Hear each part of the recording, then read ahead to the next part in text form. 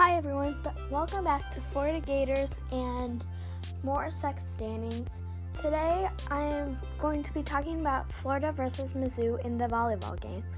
So first up, Florida leads 1-0, currently at 9:30 in the afternoon.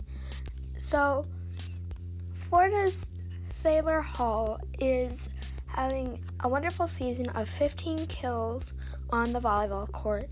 On the other hand, you have Rachel Kramer, a 6'8" sophomore out of Texas, who has gotten 11 blocks. So together that equals 26 points.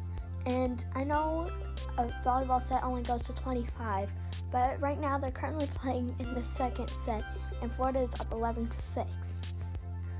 On the other hand, Natalie Monzares and Kylie Fisher have been digging about 11.5 balls per snap, and that's a pretty good percentage out of 20. That's what you want to look for when you have a new volleyball recruit, or if you're trying to reach a goal, that would be one of your goals by college. That's all for today. Thank you. Come back for more on SEC and volleyball standings.